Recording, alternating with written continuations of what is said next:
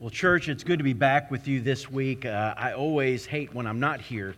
I love being with this body of believers. I love preaching, and I know John loves preaching too, so I know he was grateful for the opportunity, as he leaves the room, for the opportunity to preach last week. And I got to see it online, and I'm going to tell you, he did a phenomenal job taking the Word of God out of 1 Corinthians 3 and beginning this chapter that we're going to be dealing with today. So, church, take time to thank these staff and these folks that love you and serve you in so many ways, and I am grateful to be with them day in and day out. So we're in 1 Corinthians chapter 3, and we're going to be looking this morning, beginning, I'm going to go back and pick up verse 10 again today. This morning. John spoke to it and began a little bit of it last week, and I'm going to come back and bring all this together, this whole chapter where God is talking to us about the foundation of ministry for us, the foundation of the Church of Jesus Christ. When we think about it, there is a lot of struggle that goes on, not just in that day, but in this day, when we start to think about the fact that where do we really give honor, praise, and glory for the great things that are happening in our midst, in churches, in ministry, in things that are happening around the world. And the Apostle Paul is making the case that all of us ought to always be making, that there is only one who's worthy of glory. There's only one who's worthy of praise. There's only one who we gather together to give thanks for the great things that are happening in our lives and in a ministry like Hephzibah, in a ministry like the missionaries are doing around the world, in any ministry that is happening. It's God that deserves the honor and the glory. Back then, it's the same as it was today, or that it is today, is that sometimes there's a struggle. Paul, as you remember when we started this book, he said, listen, there are people that are fighting in this church. There's disunity in this church because some of you are saying, you know, I want to follow Peter. I want to follow Paul. I want to follow Apollos. And there's factions and there's divisions. And he begins to make the case that, you know what, why in the world are you fighting? All that it's doing, this is what John talked about last week, is it's showing your immaturity. It's showing the fact that you don't realize that, you know what, it's not us that are doing a work. It's God in us, God through us, that a work is being accomplished. And that's the beauty of the body of Christ. That's the beauty when you even look at a church like Hephzibah. Hephzibah is unique in that it's 213 years old. I appreciated your prayer that, you know what, I hope that the legacy and the life of this church, that it continues on well after we're gone, because you know what the reality is? It's not and never has been about us. It's about Jesus. He builds His church, and He asks us to come alongside and to work to build the church as well. It should be an honor. It should be a huge responsibility that we take seriously, that we are co-laborers with Jesus Christ. I've been trying to convince this church for 25 years. I hope that we've done it. Bill has been doing it. I've been doing it. That you know what? That all of us in this room are ministers of the gospel. That all of us are working to build a church, the body of believers, both local, both around the world, that God has given us a call to make disciples. That ministry in a church, it's more than its programs, isn't it? It's more than projects. It's more than the things that many times we spend our time doing. That when we think about building the church of Jesus Christ, it's really about building people. I want you to think about what you think of when I say, what is a pastor? I was doing a funeral one time, and I was kind of thrown off because I walked into the funeral home. I'd never been there. They didn't know me. I didn't know them. And I walked in, and I didn't know who to even really go to, but their guys had name tags on, so I walked up to the first one that I saw, and before I could say anything to him, I was there to do it. In fact, it was Massey's up in Zebulon. I just somehow had never done one there. And when I walked in, the guy looked at me before I could say anything, and I went to put my hand out and introduce. He goes, "Oh, you're the preacher." And I thought to myself, what am I, like chubby or something? What does that mean? I'm the preacher. Is he stereotyping me? Are all preachers like fried chicken and, you know, desserts from potlucks? I mean, I didn't know what it meant. And then it was kind of silly, really, because I couldn't get it out of my head. I'm supposed to be sitting there doing a funeral thinking about this woman that we're going to lay to rest, and all I can think about is it because I have a suit on? Then I'm like, no, everybody else has a suit on. Is it because I have there's a lot of nice black suits in here. And I mean, for 20 minutes, I struggled with, why in the world did this guy come up to me and say, you must be the preacher? Is it my hair? Is it the part in my hair? And literally about 20 minutes later, he gets back with inside of me again. And I said to him, you know what? I just got to ask. It's driving me crazy. How in the world did you know I was a pastor? He said, you're the only person here holding a Bible. Oh. Okay, so I just wasted 20 minutes of my life. All of us have a concept of a preacher, right? Who they are and what it is that they should be doing. I hope that you realize that when you think about a pastor, when you think about a minister of the gospel, I hope even when you think about yourselves, that you know what you ought to really think about? You ought to think of like Bob the Builder. You know what I mean? The guy who is going to come along and has the little tool belt and all the tools necessary to complete the task that God has given. And I want you to know that it's not just me. That it's all of you, that somewhere 213 years ago, a foundation was laid. And let me tell you what the foundation was, exactly what we're going to talk about today. The gospel of Jesus Christ. Someone had a heart for the community of Wendell. Someone knew that there was a crossroads in Wendell and people were starting to grow tobacco, and obviously the community was flourishing and growing, and that there wasn't a church and there needed to be a church. And so they took the gospel of Jesus Christ and they laid a foundation. 213 years later, guess what? We've been called to this place at this moment in time, and we are still building on the foundation that was laid. Amen. Folks, as we talk about this today, I want us, first and foremost, to realize that it is a great honor to be co-laborers with Christ.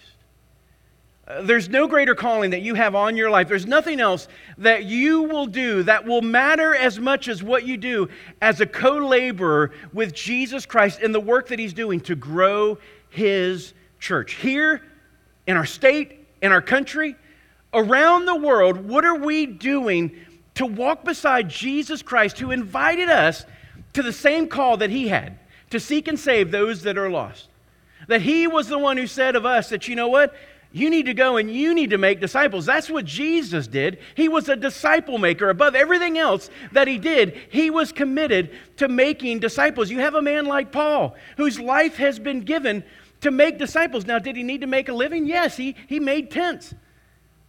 But I want you to know that he didn't see that as the end all for his life. Just making money, having a place to live, having toys, having things, having friends, having fame. That wasn't the purpose of Paul's life. Everything in his life was shaped around the idea that everything that I'm doing is to give me more and more of an opportunity to be part of what God is doing in my generation, in my life, to take this foundation and to build upon it.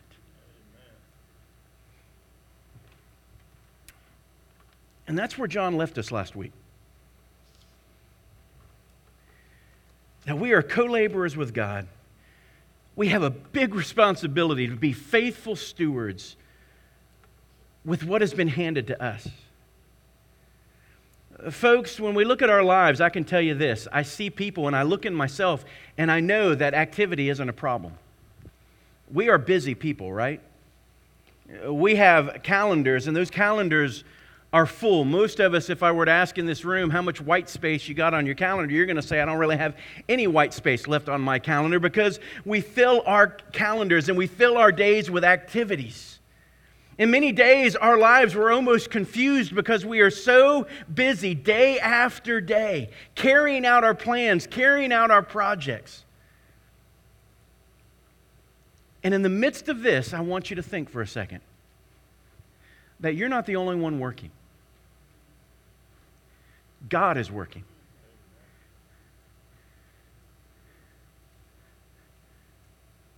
Are you working alongside with God, or are you doing your own thing?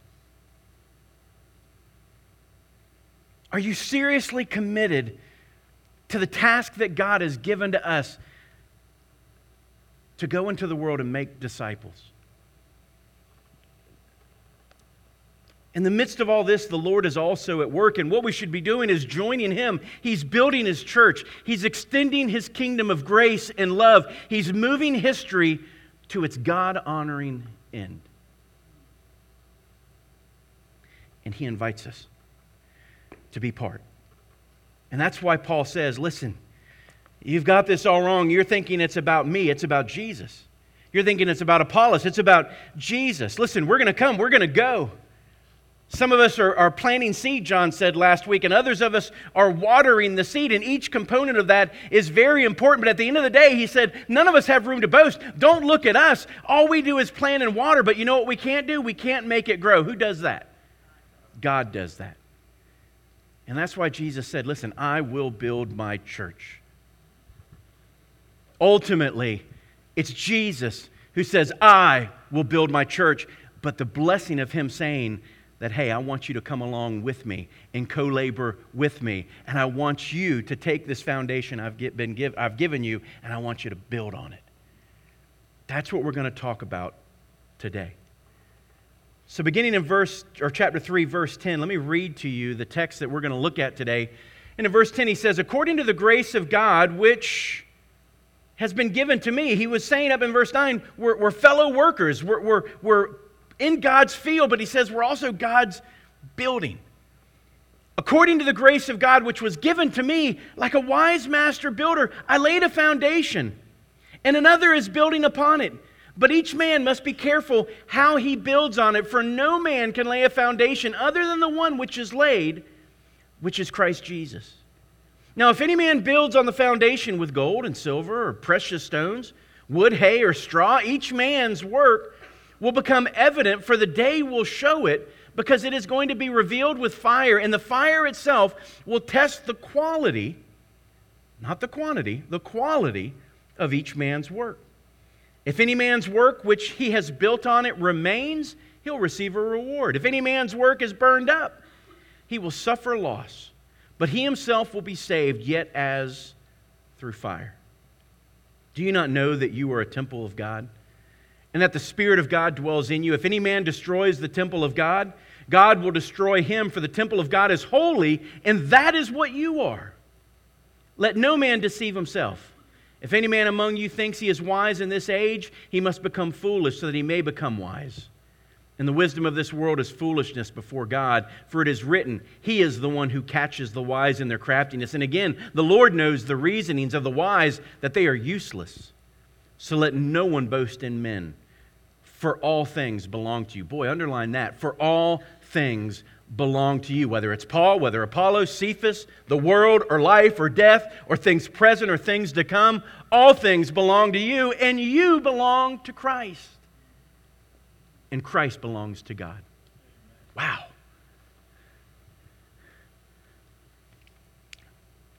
Let's start number one with we must be very careful how we build. You see, the work that we are joining and doing, it's God's work. It's God's church, as we're going to talk about a little deeper in the second point. The importance of the work that we're doing, but he begins by saying, because the work is important, you must be careful how it is that you build. And look at how he starts in verse 10. It's why I wanted to back up and grab it, because he said, if you're going to do something for the kingdom of God, understand that you rely on God's grace to do it. Do you know what that means? That means that you need Jesus today as much as you've ever needed him. Just as Paul would say, you know what? I don't have the right words. You know what? Sometimes I get nervous. Sometimes as I speak, I don't come to you in eloquent speech. I'm just coming and I'm just preaching Christ crucified. Paul is trying to tell you the secret to ministry, that it's not whether you're good enough. It's not whether you have enough of this or that, or whether you have this gift or that gift. You know what he's trying to tell each and every one of us? That if you want to be successful in ministry, rely on the grace of God. The grace of God is his unmerited favor. The grace of God means that, you know what, even though you don't deserve certain things in life, he blesses you with them anyways, because he is gracious and he is kind and he is loving. It means that we come before God and we can honestly say, God, I am weak. God, I don't know how to do this. God, I am terrified. God, you're asking me to do something that is way outside of my comfort zone. And God looks at you and he says, you know what? I'm glad that you're at the point that you feel weak, because when you are weak, he says, that's when I can be what? That's when I can be strong. Do you know how many times I wish that we would just slow down and remember that we are nothing and God is everything. that we would remember that, you know what? God doesn't need me. He chooses to use me. I don't really have a whole lot to offer to Him, but He has everything to offer to me. And all that He's ever asked of me is, you know what? I want you to believe. I want you to trust. I want you to hear my voice. And when you hear my word, I just want you to say yes. I want you to be obedient. And when you think, how in the world can I get from where I am to God where you want me to be? How can I do this thing, God, that seems greater and it seems impossible and it seems like more than I could possibly do myself? God is just up there going, yes, I know, and I want you to rely on my grace. Why? Because in the end, we got to be real careful about who gets the glory.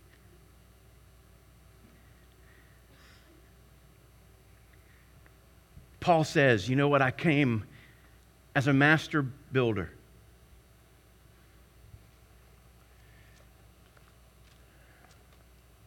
And he said, if I'm a master builder, it's one reason. Why? Because of God's grace in me. It's what He's done, not what I've done. It's who He's made me, not what I've made myself.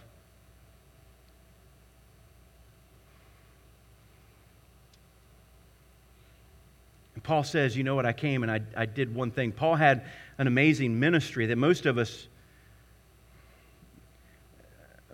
will never really have the opportunity to have and to do. He was a guy that went into places where there was no gospel, there was no understanding of Jesus and who He was, and he would be the first one many times to go into those areas, and he would preach Christ and Him crucified. He would tell people how it was that they could be saved, and he would begin to teach them the foundational truths about the gospel of Jesus Christ, and out of those truths being preached, people would receive the gospel, and they would be saved. A foundation would be laid, and suddenly a church would begin to grow. But one of the things that was unique about Paul's ministry is most times in Scripture we only find that he stayed anywhere at the max probably 3 years.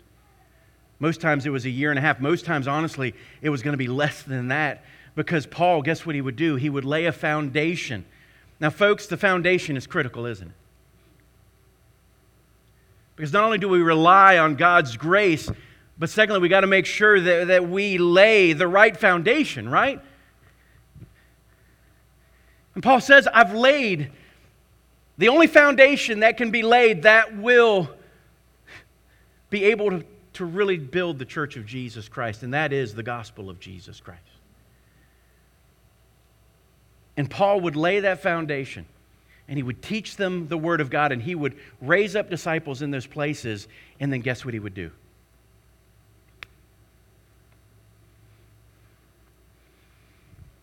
And that's when men like Apollos would come in behind Paul. And listen, was the church dependent on Paul? Was the church going to survive without Paul? Yes. Every seminary out there will survive without its current president. Every church out there will survive without its current pastor. Every connect group will survive without its current teacher. Why? Because ultimately it's not that we're asking those men to carry the burden of building the church. God is saying, co-labor with me, so for this time and for this season, I will be able to use you to build this kingdom. And the constant is God. The constant is the gospel, the preaching of the Word of God. Church, if we're going to have the right foundation as a church, we've got to be a church, number one, that is consistently preaching the gospel of Jesus Christ. Communicating the whole counsel of God accurately and faithfully. As this church is growing, listen, Paul would walk away and others like Apollos would come and he would command them and he would instruct them on how to build the church on that foundation, what ministry was supposed to look like.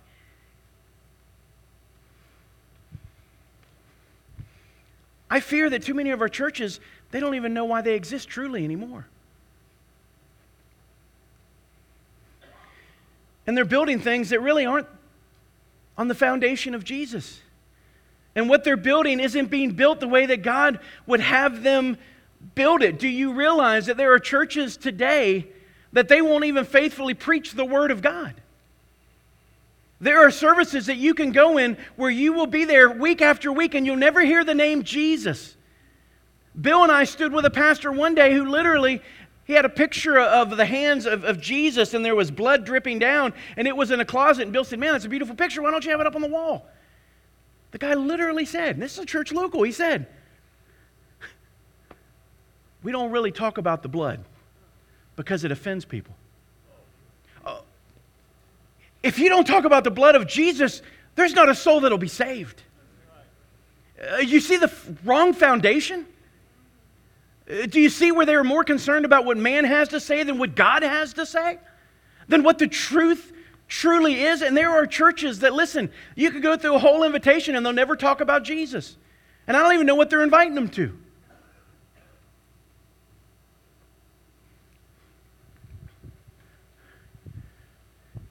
Folks, it matters that we have the right foundation. There's a right way and a wrong way to build the church of Jesus Christ. And if we don't have the foundation of the gospel, the building will crumble. The building will collapse because of a faulty foundation. So we've got to preach the whole counsel of God accurately, faithfully. We've got to follow the biblical model of ministry. Not relying on marketing schemes, not relying on the world, not relying on being seeker-friendly, but keeping the focus on the person and work of Jesus Christ and trusting that the gospel of Christ is enough. There are many churches that, at the end of the day, what you would think they want to give their community is a basketball league. There's nothing wrong with basketball leagues in churches if you're taking the opportunity in the midst of those leagues to really share Jesus Christ. What good does it do to have a basketball league but not have the courage to make disciples and faithfully share Christ and just give them basketball? You're just making children who need to know how to get to heaven and not go to hell. You're just making them better basketball players on their way to hell if you don't have the courage to share the gospel.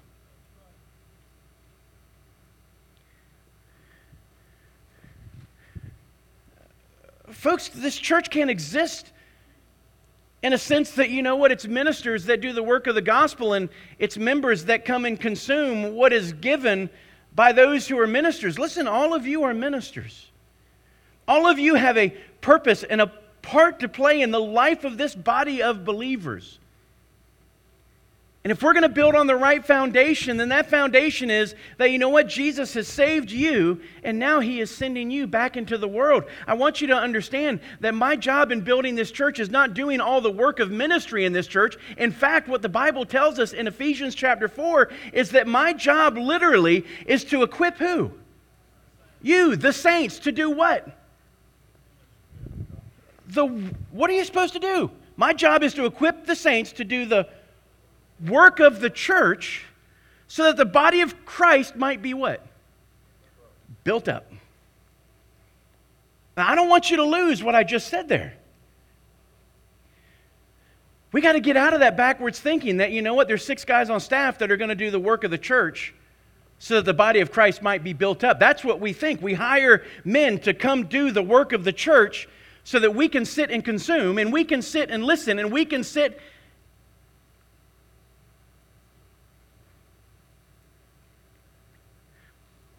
Listen, you're not here so that you can just sit. You're here so that you can be prepared and be sent. Sent to teach. Sent to share the gospel. Sent to make disciples. Any organization in the world can put together a fall festival and serve popcorn and have food trucks, and we can decorate our cars. If that's the extent of our contribution to the work of the gospel of Jesus Christ, we got a problem. Is there anything wrong with having a fall festival? Absolutely not. Unless we believe somehow that, you know what, my part in all of the life of the church is to shake a popcorn thing and pour it out and put it in a bag for somebody. And I ain't saying to somebody, listen, I don't want to see that station not manned next time because I like popcorn. But you get what I'm saying? They don't get done with that and then think, you know what, I've fulfilled the Great Commission.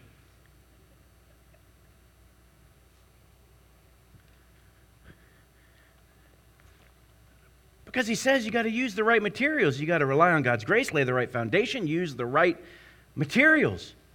That's why he said, listen, when the building's built, he says you're going to use different types of materials. Some are going to choose to use gold and silver and precious stones. He doesn't mean diamonds and things like that. He's saying that the precious stones are, think about the temple when they built the temple in Jerusalem, those rocks, those stones that you had to go and you had to quarry them and you had to mine them and you had to go blast them out, right?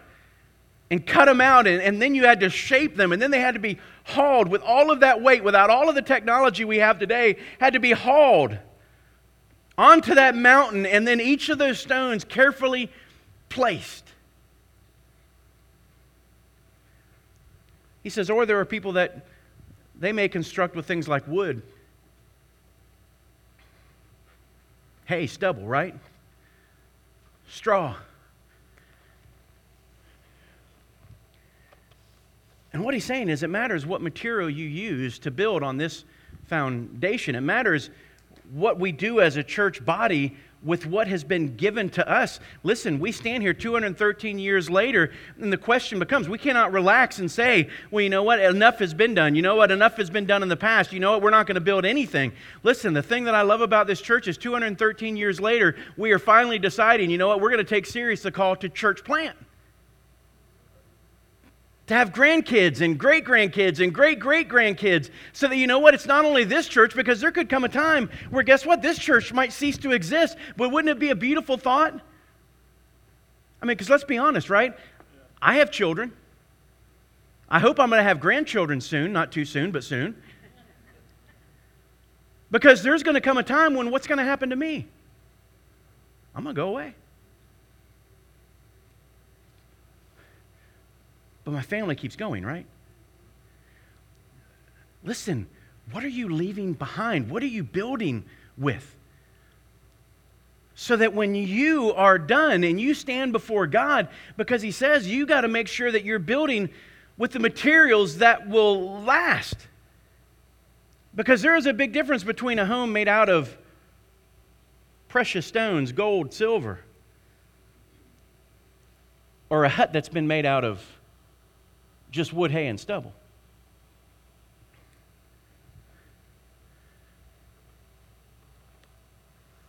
In 1992, I went into Homestead, Florida, because if you remember in 1992, Hurricane Andrew, Category 5, swept into the Gulf of Mexico across southern Florida. And I'm going to tell you something. I've never, still to this day, ever seen devastation like that. Homestead, Florida was leveled. I'm talking, you could see for 7 miles. You could see to the horizon, nothing but carnage. There wasn't a home standing.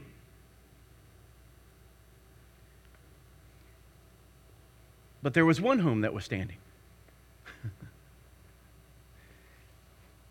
Out of all the homes that were destroyed, there was one that was left standing in a neighborhood. Every other home was destroyed.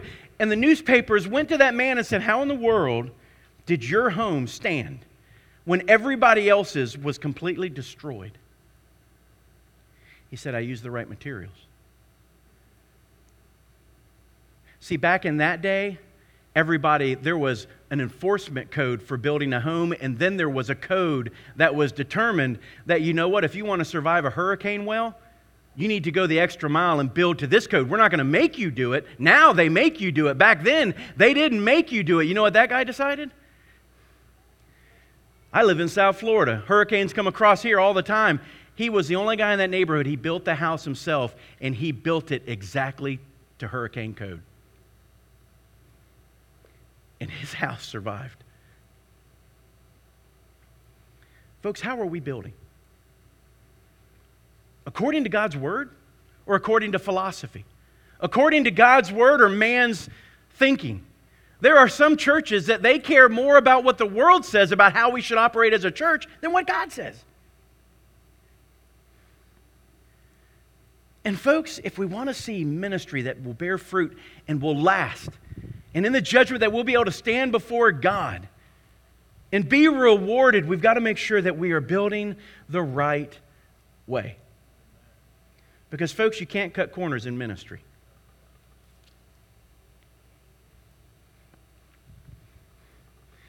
I'm going to be real honest this morning. Post-COVID church, it's getting very difficult. You know why? Because nobody wants to commit to anything anymore.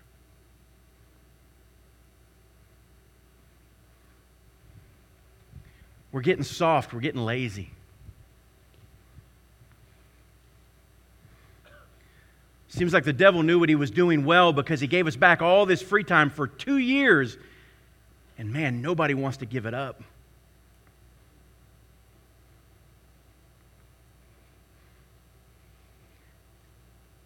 If I hear one more time, you know what, I can't teach because it's just too big of a sacrifice, I think I'm going to yank what little hair I got left out of my head. When did making a sacrifice become a negative? Or something that isn't expected of us as believers in Jesus Christ? What we have done is we have started putting the wrong priorities in the wrong places. It's hurting the church. Not just our church, the church. Do you know how hard it is to get people on missions now? You know what I'm getting sick of is seeing that every time we do mission trips, the majority of the people that are up here, guess who they are? It's the pastors. Why? If we talk about children's ministry, well, I'd like to teach, but Terry requires weekly meetings. You know why she does? Because we have one of the best children's departments that I would put hands down anywhere near here. We are discipling children. Your children are benefiting from the hard work that others are putting in, and then we don't have the right to look and say, well, you know what? That's not me. I'm not going to give. I'm not going to sacrifice. If you ask me to come every Wednesday, listen, I just want to chill out on Wednesdays. I don't want to have to come to another training. Folks, we're talking about kingdom work. Amen.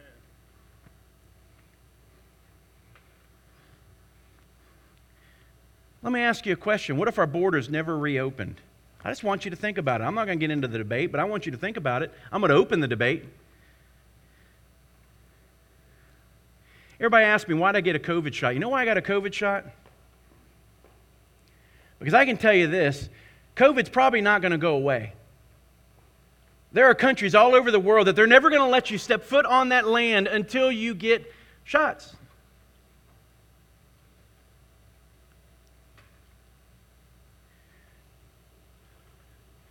I want to challenge some of you.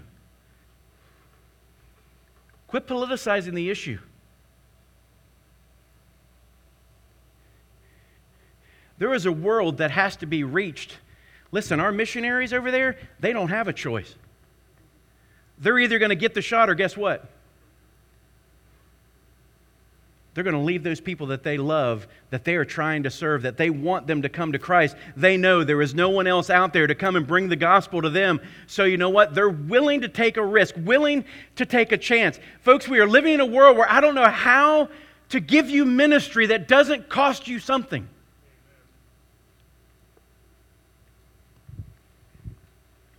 So how are we going to build?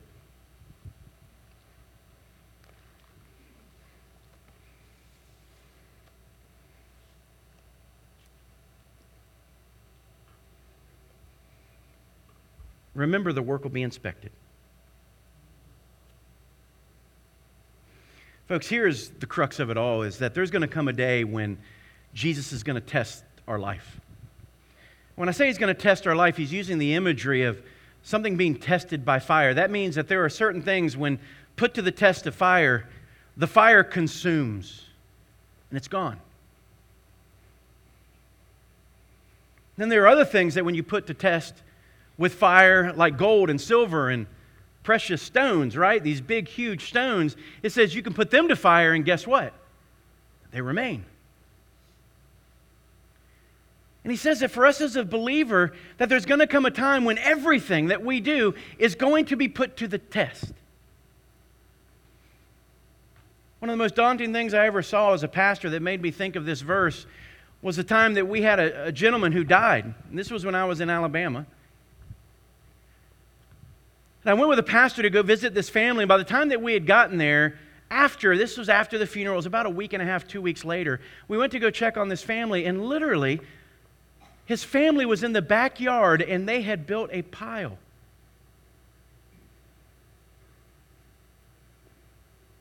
Because they had to make decisions about, what do we do with all this stuff that he's accumulated? And as I walked up to that pile, what I started recognizing was that, you know what, some of the journals that this guy had written, they were in that pile. Some of the awards for the company that he worked for, that he had labored for, they were in that pile. And see, we want to be offended, but the reality is that's going to happen to all of us too. Your family ain't keeping all your junk.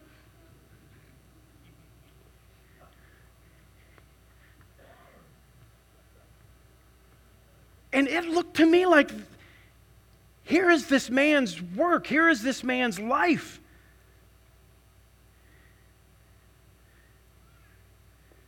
And they put it in a pile and they struck a match to it. They burned it up. Don't be offended. You'll take it to the dump. You won't burn it. Or you'll sell it at a garage sale.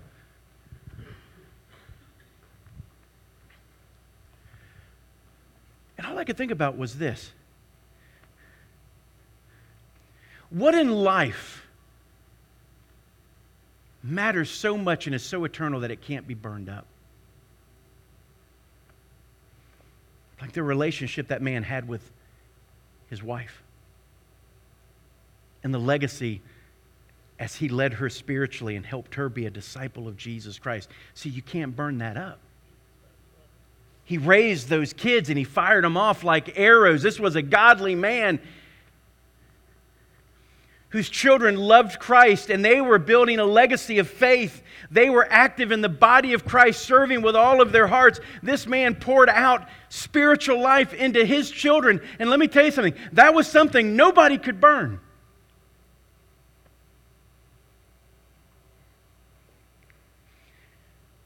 And we're going to go before Jesus one day. You see, you may think, well, I didn't think I had to stand before Jesus in judgment. No, you don't have to stand before Jesus in judgment for your sin to determine your eternity, because that was accomplished for you on the cross of Christ. If you placed your faith in Christ, He has deemed you not guilty, right? He has justified you and He has been sanctifying you. And you're going to stand before Him one day and you're not going to be judged as to whether or not you will inherit eternal life. But you will stand before the Bema seat, the judgment of Christ, to give an account for how you lived your life in light of the gospel that was given to you.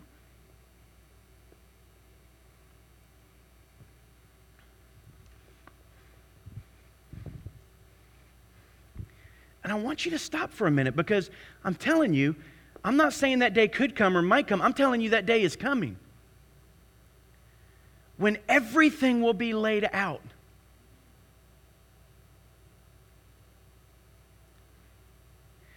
Remember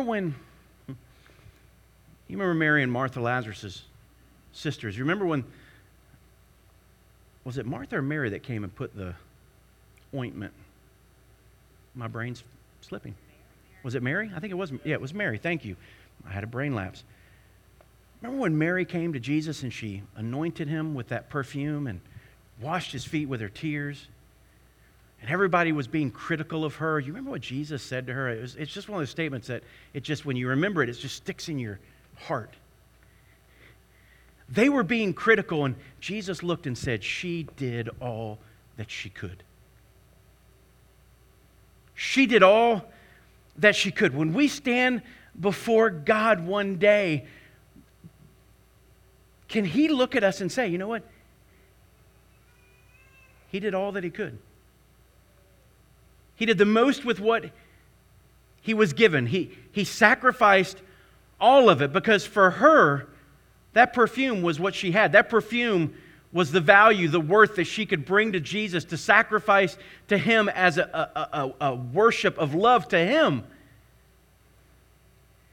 And I don't know what our sacrifice will be. I don't know what part in the kingdom that we will play. But my fear is that many of us, we are wasting our lives.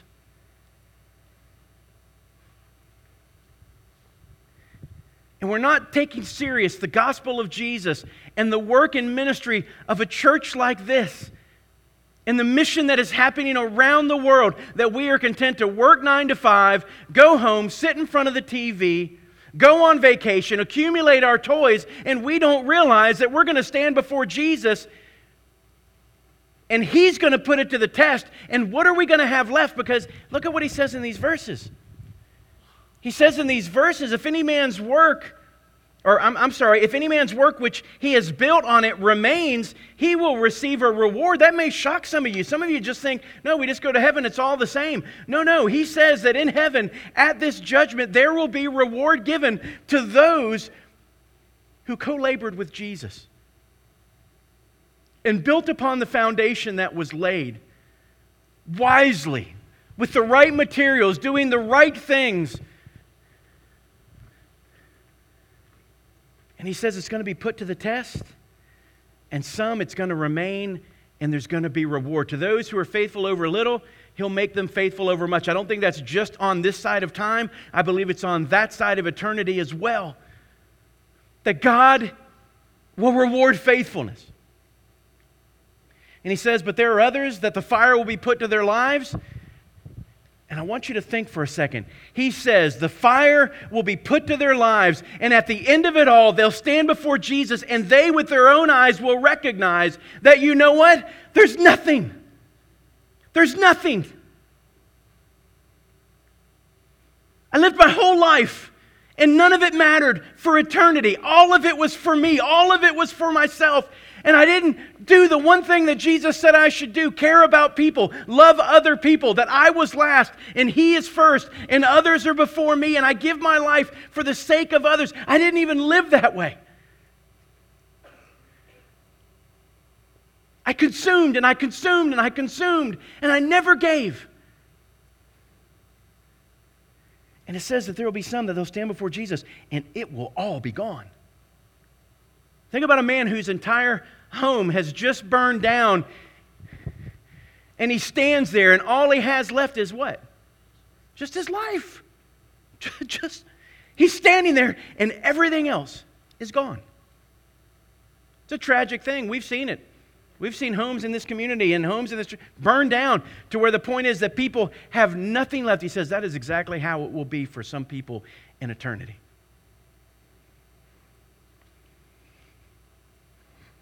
They'll be saved. And see, the weird thing about some of us in this room is that for some of us we go, well, you know what, as long as I'm saved, I'm afraid that you might be completely missing the gospel of Jesus Christ. Well, at least I'll be saved. And so you let that actually become your goal. Let me remind you, you can't love Him and love this world at the same time. You're going to have to choose. And if you love Him, you will obey Him. And if you don't love Him, then you will not obey Him. And what a tragedy. That to me is one of the most terrifying things. There's only one thing more terrifying, is for me to stand before Him and say, Lord, Lord, and He say, I don't know you. That's the most terrifying. But second to that is to stand as a Christian before Christ and watch my entire life burn up, realizing I lived it in the wrong way. And I cared about the wrong things. And everything that I built was temporal, and now that it's been put to the fire, it's gone.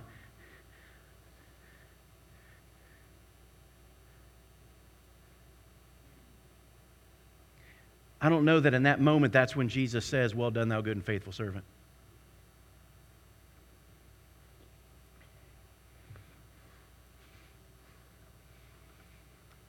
Folks, the final test of men's ministry, a man's ministry, I should say. Listen, even for me, it doesn't matter what you think about me. What difference does it make if all of you applaud? I could do ministry the way that you want me to, or you ask me to, or You know, there are a lot of pastors that's how they're going to do ministry. Let the world tell them how to do ministry. Let the lost people tell them what a church should look like. Let people who maybe aren't spiritually mature in their faith tell us what church should look like. And I have to make a choice, because I'm either going to decide in my life that I'm going to want to hear your applause, or I'm going to have to decide that I want to hear God's applause. Every pastor has to make that choice. Every Christian has to make that choice too, because your parents and your grandparents and your friends and your neighbors and your coworkers, they're all going to have an opinion on the way that you should live your life. And you have to make a choice. Am I going to let man determine my success, or am I going to choose what God says is success? Because folks, it's not your friends that are going to test your life in the end. It's Jesus.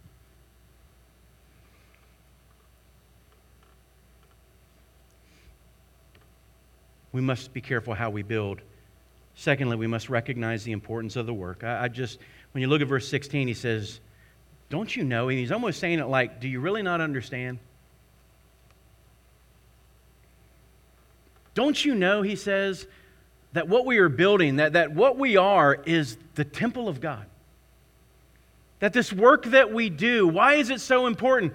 Because literally the building up of the body is the building of the temple of God. The reason the temple was the temple, it's built like many other temples maybe around the world, but the difference in this temple is this is where the one true living God dwells. And if it was in a tabernacle, then that, for all practical purposes, was the temple. If it was the temple in Jerusalem, when the Spirit of God fell upon that place, that became the temple, the tabernacle, the place where God's Holy Spirit dwells. And folks, God doesn't live anymore in buildings made with hands.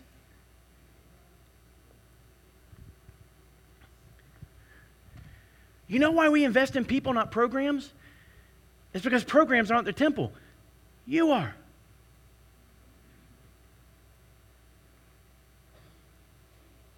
These buildings aren't the church. You are. I want to ask you a serious question. When's the last time you discipled someone? When's the last time you helped someone grow in their faith? That you stopped and met them in their time of need and prayed for them and became a minister to them? When's the last time that you opened up your home, recognizing that you and me and 4 others could open up our homes and we could gather together as the body of Christ, as the temple of Christ, as the bride of Christ? We can gather right there in that moment, and the Spirit of God is in us and showing us His grace, and we can reach into the hearts and lives of our neighbors. They don't have to come here. We're supposed to go there.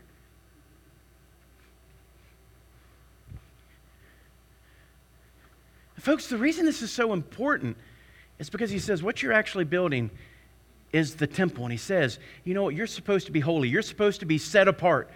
The reason, I want you to think about that for a second. We're trying to say, well, why don't I get to live life like everybody else? That was the question the Jews kept asking over and over. And God kept saying to them, you're a holy people. You're a different people. You recognize that this isn't life on this earth. There is a life that is coming. You recognize that, you know what? Jesus is the pearl of great price. Jesus is the treasure that is greater than anything else that we have, and we would gladly sell everything and sacrifice everything to have Him, because if we don't have Him, we have nothing.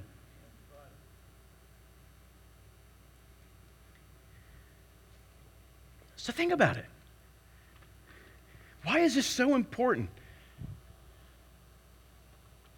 Because what's being built is the temple of God. He says literally, you see those points that I put there for you, that when we talk about ministry, we're talking about the place where God's Spirit dwells, the temple, the body of Christ, the way in which Jesus will minister to the lost, minister to the hurting, minister to those who are hopeless, minister. When the gospel needs to go forth, where is it going to come from? The very body of Christ, which is you and it's me, and we should be building up this body so that it can do what God has planned for it to do. And then he turns around and says, think about it.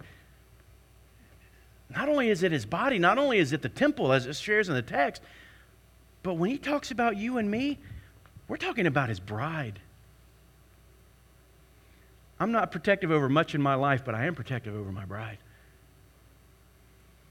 You want to get sideways with me? That's probably the quickest, most effective way to do it. Because I love my bride. She is the one that I am in covenant with. She's my ride or die, right? She's the one literally that till the end of time, it's me and it's her and it's Jesus. We serve a jealous God, and He's saying, you know what? You better be sure that you're not doing anything that would harm the body. My bride. My temple.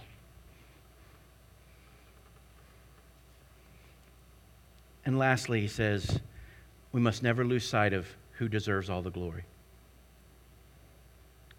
Be careful how you build. Recognize the importance of the work, and never lose sight of who deserves all the glory. I love what Charles Spurgeon said. He said, none but Jesus, the divine Savior, could sustain the weight of a single soul with all of its sin, much less of all the souls which are built up into the temple of God. Aren't you glad that the greatest work that has to occur is the work that Jesus has accomplished, and the work that still continues to be done in the lives of people? Folks, it's Jesus that's carrying that weight. You can't change a heart.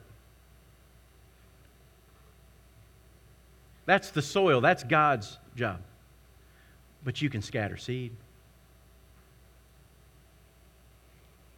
You can't change the heart. You can't make that seed grow, but you know what you can do? You can come along beside it, as John said, and you can water it.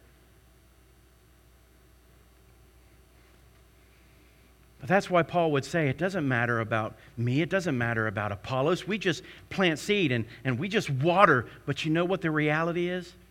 It's God. It's God. It's God who gives the growth. And so how does he finish this section? He says, so let no one boast where? In men. That's how this whole conversation started. Why are you boasting in men? We didn't build the church. Why are you boasting in men? We're co-laborers with Christ. It's Him in us. It's His grace. It's His Spirit. It's Him setting us apart for this purpose. God's the one who is using us as an instrument, a tool in His hands. So don't worship us. Don't claim me. Claim God. Don't boast in men, but you see what he says. Stop boasting in men. He says, start boasting in God. And folks, we have every reason to boast in God this morning. I want you just to grasp the fullness of what he says at the end of this section. He says in verse 21, for all things belong to you. Let that sink in. It's the very reason why men like Paul could sacrifice everything to follow Jesus. Why these men would ultimately give up, many of them, their very lives for the sake of the gospel, because they knew that there was a greater kingdom. They knew that they already had everything in life because they had Jesus. Because Jesus, listen, it says that literally because they had Him, they have it all. And he says, why are you fighting over me or Paul or Peter or whoever? You know what he said? He said, listen, you have us all. God has blessed this church with me to lay the foundation, with Apollos and Peter to come and build on that foundation, and all of you who will come behind them and build on that foundation. Every one of us isn't God. All of us are a gift from God. So why are you picking and choosing? It's all yours. He says, life, it's yours. Power over death, it's yours. Folks, if you literally gave even your life for the sake of Christ, which may happen in our lifetime, do you realize that a man can lay down his life because he knows that he can pick it up again? Isn't that what Jesus said? I lay it down because I know I can pick it up again in 3 days. And listen, because Jesus was able to pick up His life, you know what He says to us? Don't worry about man. All man can do is take your life. I can take your soul, He said. So you worry about me and you recognize that in Christ, guess what? The day that they think they've robbed you of the worst thing they can, all they did was usher you into the presence of the King. And for eternity, Listen, you will live in a place. We're fighting over stuff now, money and gold. We're worried about gas prices. Listen, heaven is going to be so rich that you know what? The streets are made of gold. That pretty much tells you all you need to know. If you're chasing money now, listen, you're chasing something it doesn't even matter in eternity. They make streets out of it. You're not even going to care. Why do you care so much now? There's more to life than things. It's the souls of men. It's the glory of God. And so, church, I pray that we will look in our hearts today and we will ask Jesus to shine a light deep into our hearts about how we are building on the foundation that's been laid for us. Folks, you have a right foundation. Folks, this church is laid on the gospel of Jesus Christ. The Word of God is going to be preached here. Ministry is going to be based on what the Bible reveals we should be as followers of Jesus Christ. And we're going to build the way He tells us to build. And we are going to keep Jesus central to it all. The question that remains is, are you going to get on board and co-labor with us? Because the test is coming. Father,